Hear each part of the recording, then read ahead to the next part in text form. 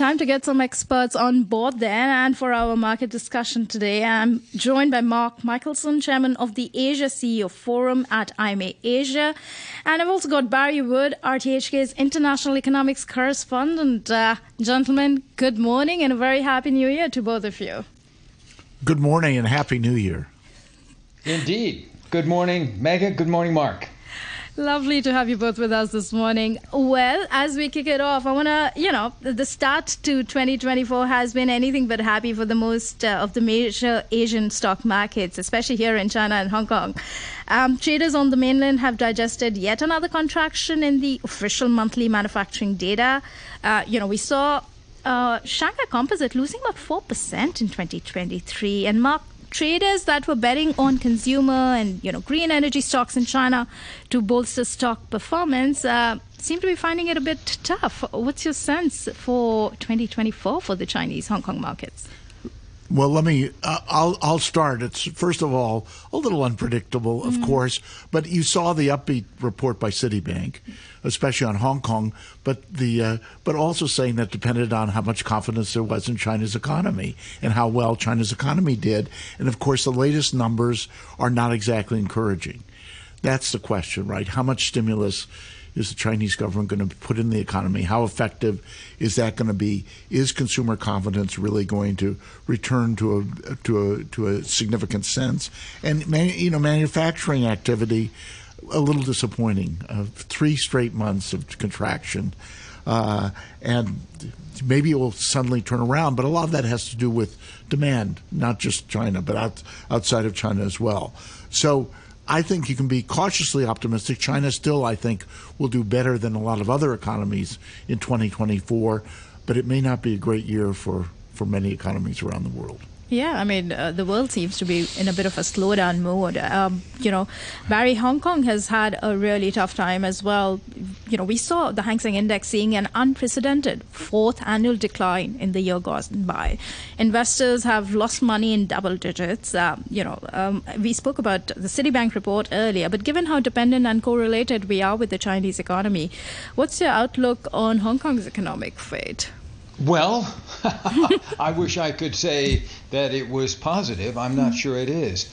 Look, as all listeners know, Hong Kong is in a transition in terms of its financial market.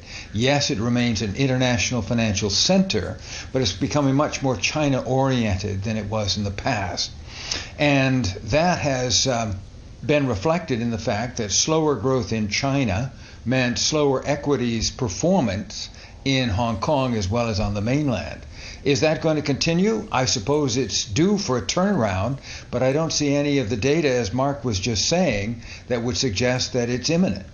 Yeah, the data dichotomy is also, I think throwing off many people. You have the official PMI numbers on one hand, and then you have the private survey by Caixin on the other hand saying, oh no, things weren't as bad as we were all building in. And just yesterday, I think some more numbers were released. I believe in December, China Central Bank injected about $50 million worth of low-cost funds into policy-oriented bank. With the manufacturing, being what it is at this point in time, Mark, as well as pressures from the real estate end, would you be building in more aggressive policy support in the coming few weeks or months from China? Well, I think they're going to have to some extent. What exactly that is they have a lot of levers they can pull. It may not all be effective, but a lot of it still has to do with confidence. I've talked about this before. There's still long COVID, and I don't mean people are sick, although I guess a few are, but the economy is, because people still remember. Yep. And there's still a little reluctant sometimes to spend, to invest in areas, and of course the property market, which is so key to the Chinese economy, to Hong Kong economy, to a lot of economies around the world, is very important. I'm confident in a way that this is going to begin to turn around at some point. But how quickly and how big an impact that will have, I think we'll see in the next few months. And that's apart from what's all going on around the world with the 2 wars and the other disruptions. Yeah, absolutely. Barry, what's your sense here then? Well, I would underscore what Mark has just said and emphasize the point that it's only been 12 months that the Chinese economy has been reopened. That's not a particularly long period of time. And I think Mark wisely points out that the housing sector is so dominant, and there are so many problems in that it's hardly surprising that there's not a lot of consumer confidence at the moment within China. But Chinese people are traveling. The economy is opening up. I think that there's certainly room for improvement. But I do notice, Megha, that some of the experts who I have trusted in the past are saying, well, if they grew 5% in 2023, that's probably going to slow down to 4 or 4.5 in 2024.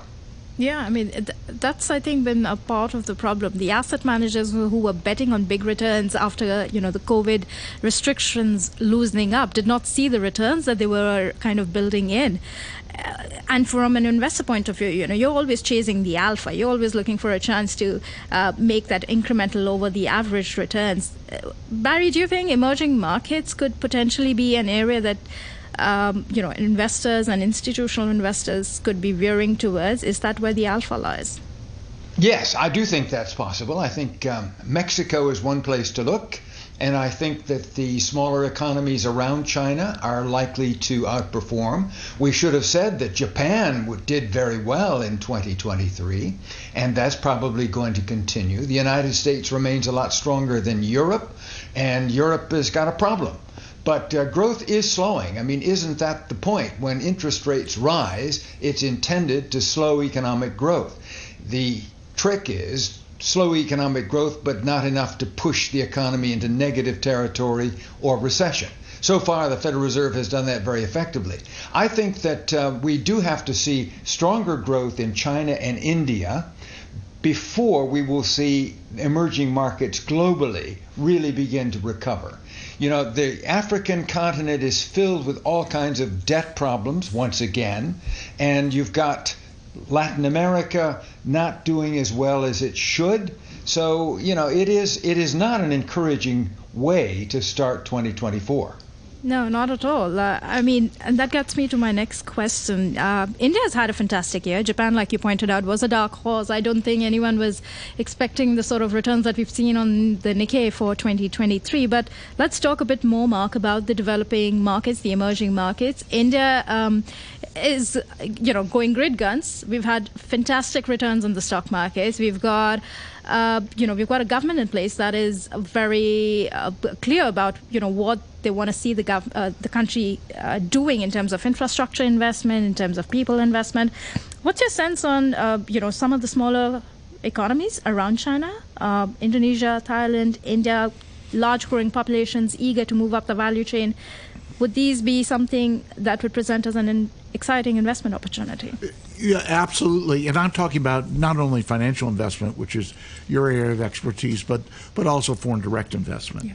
And, the famous China plus one. China is still really important to the companies that we deal with every day. We talk about it. But at the same time, they're looking at places like India, like Vietnam, like Indonesia, like Malaysia to some extent, as areas where they can develop, and also getting government support. The overlay, of course, is a very political year. It's an election year throughout the world. There's a small one in the United States in November, which some people know about. You bet. But beginning with Taiwan, of course, yep. Indonesia as well, India. Yep. And we think we know what's going to happen in India, which will be a continuation of policy. I don't want to make any rash predictions. But that's good for the markets. Markets are happy with continuation of policy, unless absolutely, especially pro. Yeah. But at the same time, frankly speaking, what a lot of our members look at, the rest of Asia, for example, is not China. Yeah. In the sense that China is very dependable in terms of manufacturing, in terms of the quality, in terms of the reliability, and it's mixed elsewhere. And in many countries, including India, has to develop its manufacturing. And it's better in some places than others. There are a lot of states in India, and it varies considerably. So it can't make up for China either. So even if Apple invests partly in India, most of the investment is still going to be in China, for example. So yes, it'll move in that direction. I think that will help boost those economies, the emerging markets in particular, but at the same time, there's some restraints. Right. I want to talk about the other big factor as well at this point in time, and that's geopolitics and all that we are seeing in the Middle East region. We've already had, sort of an immediate reaction come through on the oil prices when the Iranian warship entered the water. But oil really has a cascading effect, doesn't it, into just about every sector of each economy. It's not region specific, it's not industry specific. We are going to see this domino effect possibly built through. Barry, how does one deal with it from an investment point of view? Well, I think you look, first of all, at the oil production worldwide. The amazing thing is, given what you've just said, Megha, about the potential problems in terms of transporting oil through the Straits of Hormuz and the whole area of the Middle East where there's conflict, is that United States production is at a record high, and despite the Russian move into Ukraine 2 years ago, Russian crude is not depressed. There's, in short, too much oil on the market. You have had in 2023 the oil price actually decline, the first decline since 2020, and that was because of COVID. So I don't worry about oil. I mean, if oil is looking at $77 a barrel on Brent, that is very low given where we could be. So where do investors go for oil? You would look at the markets that are oil exporting nations.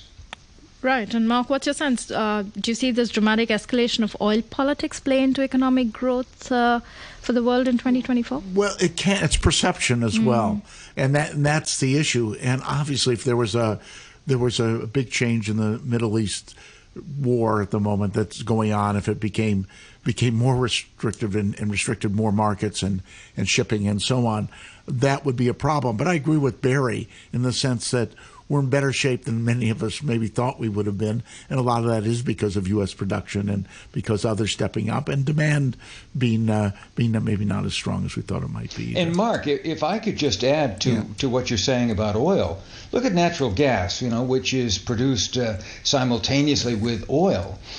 2 years ago, when the Russians moved into Ukraine and the pipeline that carried gas from Russia into Germany was blown up, the gas price soared. Look what happened to the gas price in 2023. It is down 44%. Right. The gas price, natural gas, is at its lowest level since 2001. Isn't that amazing? It is. And on that note, I would have to take leave of you, gentlemen. Thank you so much, Mark and Barry, for joining us this morning. It was lovely having you with us.